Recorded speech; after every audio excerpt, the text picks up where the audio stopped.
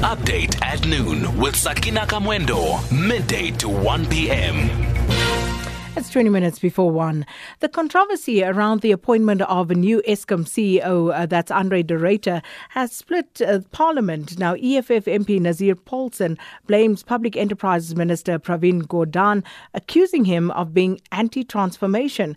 Now, Paulsen was ruled out of order for not bringing a substantive motion for the allegation against Gordhan, and he was kicked out of the National Assembly after he refused to withdraw that statement. And this came after the International Relations and Cooperation Minister Naledi Pandor came to Gordhan's defense. Our parliamentary correspondent Mercedes Besent was there and tells us what happened.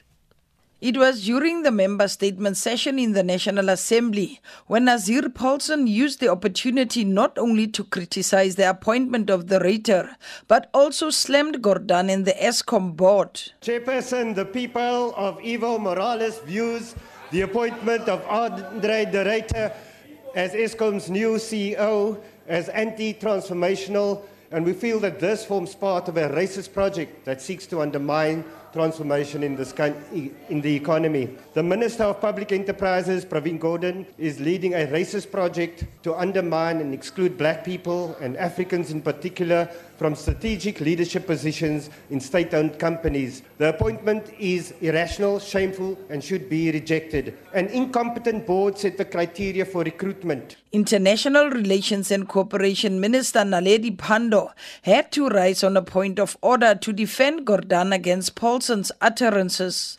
Illegally imposed a white CEO, Nico Bezuidenhout, as Mango CEO, whose highest qualification is matric. Honourable member, can you hold? You consistently allow members of that party to make such spurious allegations against a serving minister without following the rules and bringing a motion to the House so that these allegations can be tested. I ask you to rule, Chairperson. The honourable member is out of order. This was followed by a ruling made by the House Chairperson Madala Ntombela, who was presiding over the proceedings. Honourable member Paulsen, I heard that very clearly. The allegations that you have made, not the racist issue, but the allegations that you have made, I heard it. And I also heard that you mentioned Honourable Pravin as Gordhan. You never said Honourable Gordhan. I rule that being out of order and unparliamentary. Could you please refrain from doing that? On a point of order. And you need to withdraw what you have said about the allegations, Honourable Paulsen. But Paulsen refused to withdraw and repeated his allegations against the Public Enterprises Minister. Chairperson, could I just have some clarity? Honourable Paulsen, what that you want me to withdraw? Honourable Paulsen, could you please withdraw? What do you want me to withdraw, Chairperson? Honourable Paulsen, I have requested you to withdraw the statement that you have made with regard to Honourable Gordhan. You know what we have said. Appointing Honourable on the basis Gordhan, of race and calling Honourable Gordhan just only appoints Gordhan. non-Africans and mainly Honourable white people. Honourable Paulsen, I request you again to withdraw. I can't do that, Chairperson. I'm not going to do that. He appoints non-Africans and white people in senior positions in state-owned entities. Honourable Paulsen, if you keep on with that which you are doing now, I would have no alternative but request you to leave the House if you are not going to do what I'm asking you to. Paulsen had to ultimately leave the House, which was still in session. And that report by our parliamentary correspondent, Mercedes Besent. Meanwhile, the South African Energy Forum, comprised of experts from the energy, civil society and business communities, has called on Public Enterprises Minister Pravin Gordhan to make public all documents as well as video interviews related to the interview assessment process regarding the appointment of the new Eskom CEO. In an open letter to the minister, the forum has described the process which ended in the appointment of Andre de Ruyter as flawed and questionable. So for more on this, we joined on the line by the South African Energy Forum spokesperson, Lufuno Ratsiku. Thanks so much for your time this afternoon, Mr. Ratsiku. Good afternoon, ma'am, and thank you for having us. Could you please just first start off by telling us who comprises the South African Energy Forum? Who are the people behind this? The South African Energy Forum is a non-profit organization formed by individuals from different civil organizations so as to represent the voice that should represent our communities in terms of energy issues.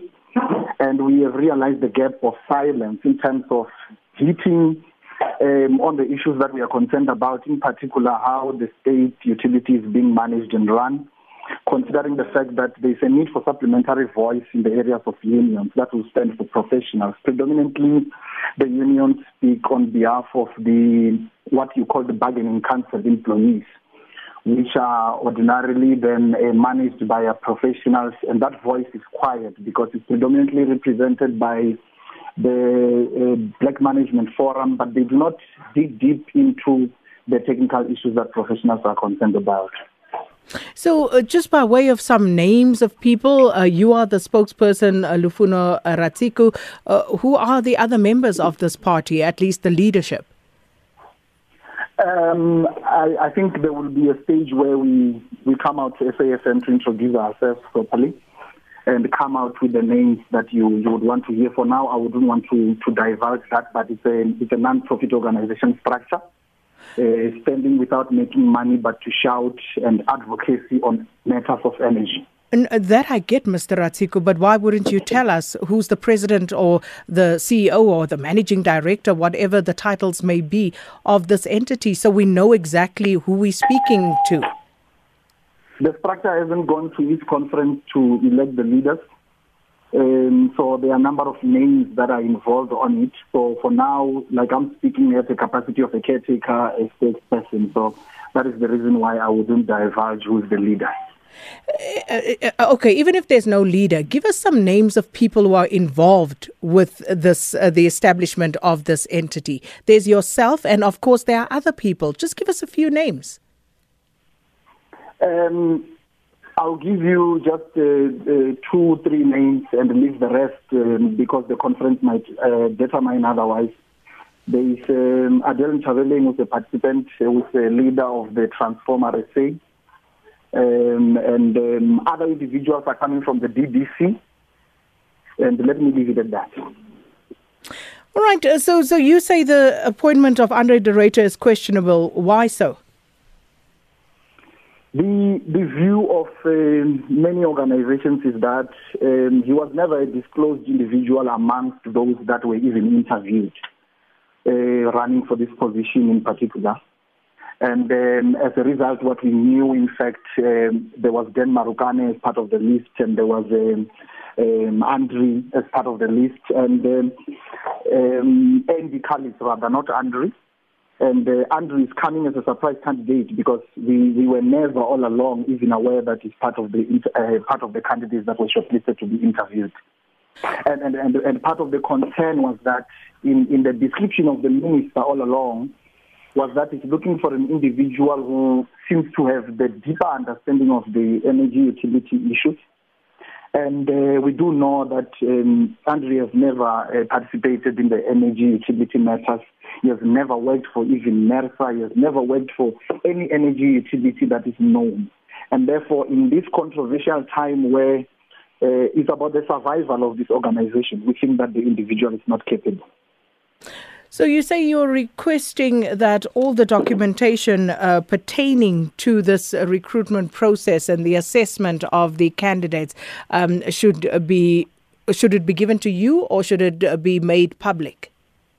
It should be made public. I think this is high time where South Africans need to know how the key individuals who are running this country are recruited. I'll give an example. When the nation recruits the public protector, it's made a public process for people to know who's protecting them. And we think that at this point in time, electricity is one of those components that are protecting the country. And therefore, the issues around who becomes the CEO, when we are living in a nation where every 3 months we're in the dark, we think that the nation deserves to know at this point in time.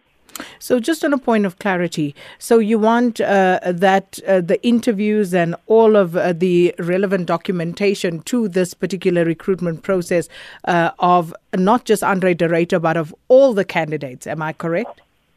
Be disclosed to the nation, you're correct. All right.